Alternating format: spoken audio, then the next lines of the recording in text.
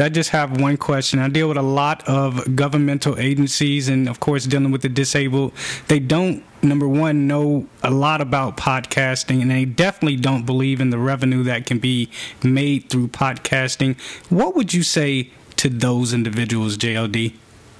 I'd say you guys need to get with it. You're clueless, and it's time to wake up and smell the 2017 roses, because we live in a world where if you are able and willing to connect, to really connect with people on an intimate level, they're going to know, like, and trust you. Like right now, your audience, Vashon, they know, they like, they trust you. If you were to promote a product, a service that's beneficial to you, that you really, truly do enjoy, it's going to benefit, number one, your sponsor, because that sponsor is going to get a lot of great reality from your recommendation. It's going to benefit your listeners because, again, you've tested this product or service or whatever it might be, and it's valid and beneficial for them. And it's going to benefit you because you're putting in time, energy, and effort to create this great content, and you're going to be compensated for that, rightfully so that you can continue to create this great content for free that you're giving to your audience. So that's what I would say. I'd say it's time to recognize that